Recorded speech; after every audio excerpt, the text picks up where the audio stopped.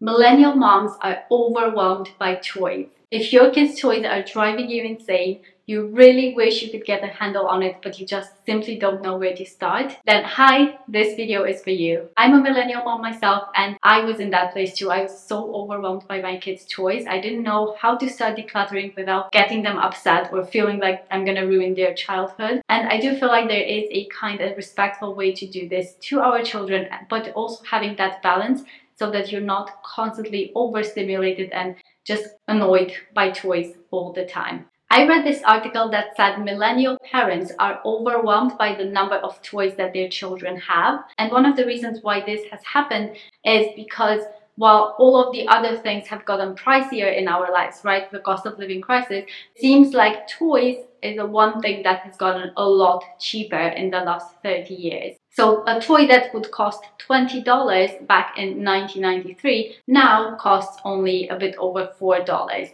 which means we can afford to buy more, and it simply means it's going to be easier to fill our homes with toys. And on the other side of this, a lot of other studies have said that children actually respond way better to having less toys, and there are a few reasons for this, but one of them is decision fatigue. We get that too, right? You are just overwhelmed. If you have a mountain of toys, it's just way too stimulating. There's way too many choices, and you find the child hopping from one toy to the next in very little time, but they don't actually get really focused on the one toy or the one activity because their brains are just like constantly stimulated. And so what happens is they will have less independent play and less being really focused on an activity. So having less toys, it actually helps with their independent play, with creativity, and it helps with their development as well. So this is something we have tried to incorporate too, just buying less toys but better quality toys,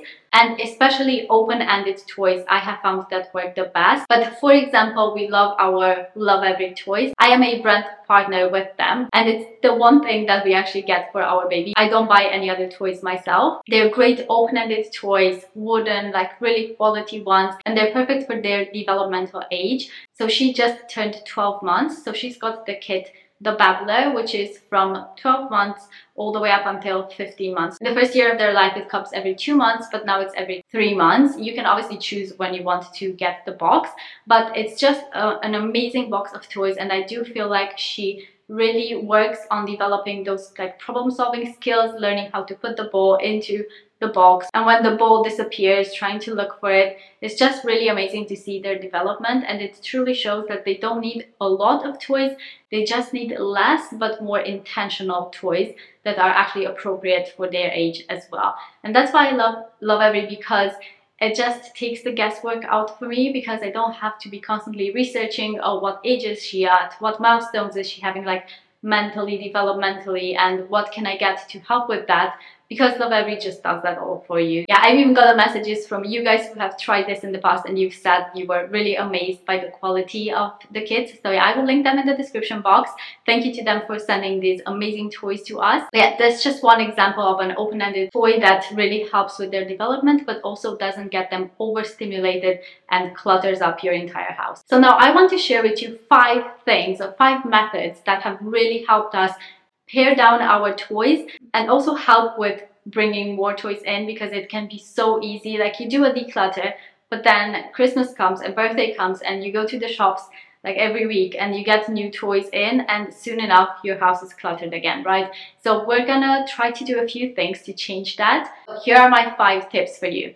Number 1 is taking wish list pictures. This is actually something I learned from a friend of mine. I used to go with my son when he was a toddler. We would go to supermarkets together, and he would see the little car toys or whatever it might be, and honestly, it was probably my fault as well, right? Because I would give in, like I would buy him a little toy every time, because again, they were so cheap, right? And you want to treat them, you want to make them feel good, or sometimes you want to avoid a meltdown, but obviously it's not the right message to be sending to them, is it? But yeah, I was guilty myself. I would buy him lots of little cars and lots of little toys, and then I was obviously overwhelmed by my home because it was so overstuffed. So what we do now, obviously he's a bit older, so he understands a bit more, but this has worked for a long time for us. We go to the shop, right? He sees a toy on the shelf and he really, really wants it. What we say is, okay, let's take a picture of this and put it on your wish list. And he has, like, I have an album on my phone that's called Victor's Wish List, and he has a bunch of pictures of all these toys that he's seen and he wants. And what this does is it makes him feel like he's got a bit of that toy, like he's not gonna lose it because we leave the shop and he's never gonna see it again. He's got it there in the pictures, and then when his birthday comes around, or Christmas, or like a special occasion, and we want to buy him something, we will look through the wish list and he can pick what he wants. And the funny thing is, it's often about the impulse thing, right? The impulse purchase that we as grown-ups experience as well. Because when his birthday came around, we looked through the wish list and he picked one thing that he wanted from the like tens or hundreds, I don't know how many things he had on his wish list. He picked one thing, a little monster truck. That's it. He didn't want anything else. But had I had bought all of those little things that were on his wish list, those would have cluttered up my home, and most likely he wouldn't have played with them like a week after we purchased them, or even a day after. So having a wish list thing, like, they might protest at first, right? Because when you make a change like that, it can backfire a little bit, but if you stick with it, it actually massively helps down the line. And the funny thing is, I have incorporated this for myself as well. Like, maybe I'm like a little kid, but it works for me too. Like, I go to the shop and I see this jumper or these shoes that I really love, and I'm like, oh, should I get them? Should I not get them? I take a picture, put it on my wish list. Well, I can see, you know, in a few weeks time or a few days time or whatever, I give myself a cooling off period, and most often than not, when I go home and I look at the picture again, I'm like, yeah, I don't really want that. It's just sometimes you're in the shop, maybe you're a bit like in an emotional state and you feel like giving in to that impulse buy. But having that wish list and that cooling off period really helps with this. My second tip for you is the container method. We use this for a lot of different things in our house. So he has some toy baskets downstairs, some in his room, and we have said, okay, this is the bin where we keep all the soft toys. If it's overstuffed, like you can't put anything else in there, if you want to buy more soft toys or you want to get more soft toys, we will kind of have to look through it and maybe get rid of some because there's not enough space to put more in there, right? And so this, I think, teaches them to appreciate what they have a lot more, and also to really think about which ones are important to them and which ones aren't. And this is a way to kind of include them in decluttering as well. We have a basket for magnet tiles, for wooden blocks, and so we're not going to buy more because we're not going to have more space for it. And so giving a container for each of these items, I think, is really helpful. Like, we have a bin full of cars, we're not going to get more cars unless you want to make more space, maybe sell some of those or donate some of those, and then maybe we can buy another car. And he also has this little basket in his room where he keeps all of those little treasures, like, you know, when they bring something from a birthday party or they find a special rock on the floor, right? And it's the most amazing rock ever and they don't want to get rid of it. That's fine, he has his little treasure basket. But if it gets over like full, then if he needs to add more, he will kind of have to go through it and see if there's anything that doesn't really mean that much to him anymore. And he has actually gotten really good at this as well. Again, it's all about practicing. It's not about forcing them or making it perfect. It's just about practicing together, this new skill for them as well. Tip number 3 is the one in, one out method. And this works for pretty much anything. For us, for toys, if you want more things and we already have kind of a lot of things in that category, or I just feel like it's too overwhelming, and I can say, okay, if you want to buy this new toy, we can look through your basket of things and you can decide which one you're ready to let go of, so we can bring that new one in. And this way you're not gonna get overwhelmed with stuff. If we think about it like this, how many items do we bring into our house each week, and how many things do we take out of our house each week? And if the number is not kind of equal, things are just going to pile on, right? Whether that's toys or clothes. So that's why I think the one in, one out method works so well, because it keeps you in check and it keeps you decluttering while also obviously bringing in new stuff, because it can be inevitable, especially with kids. Number 4 is a decide later bin. This has also worked really well for my son, because sometimes I will say, okay, things are getting a bit out of hand, right? Let's declutter some toys. So we go through them, and for a lot of them, sometimes I think it depends on the emotional state that they're in, right? It depends on if they're tired, if they're a bit, you know, they've had a bit of a stressful day at school or whatever. It also depends on that when you do the decluttering with them. But for my son, he does have moments when he's fine to get rid of stuff, and then he has other moments where he's like, no, I want to keep pretty much everything. and that's okay. What we do is we have a decide later bin, right? So I will say, put the things that you really love to play with, you want to keep, absolutely keep them in your keep basket, right? In the basket of toys we keep downstairs.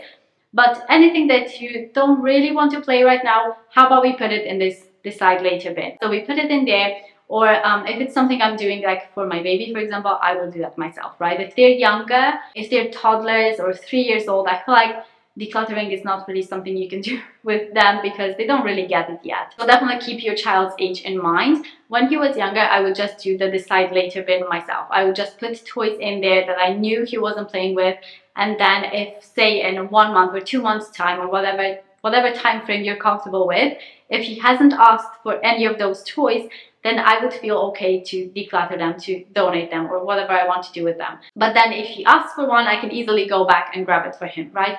And most of the time he wouldn't even notice that they're gone, and he would never ask for them, like he wouldn't even remember them. But if you were to show it to him and ask, oh, do you want to keep this? Then of course they're gonna say yes, right? Because they're sometimes a bit too young to be able to do that. And tip number 5 is to have a toy rotation system. Now I will say, be careful with this because it can get out of hand if we use this rotation system as just a way of keeping all the clutter. So I do think it's important to declutter as well, to get rid of some stuff.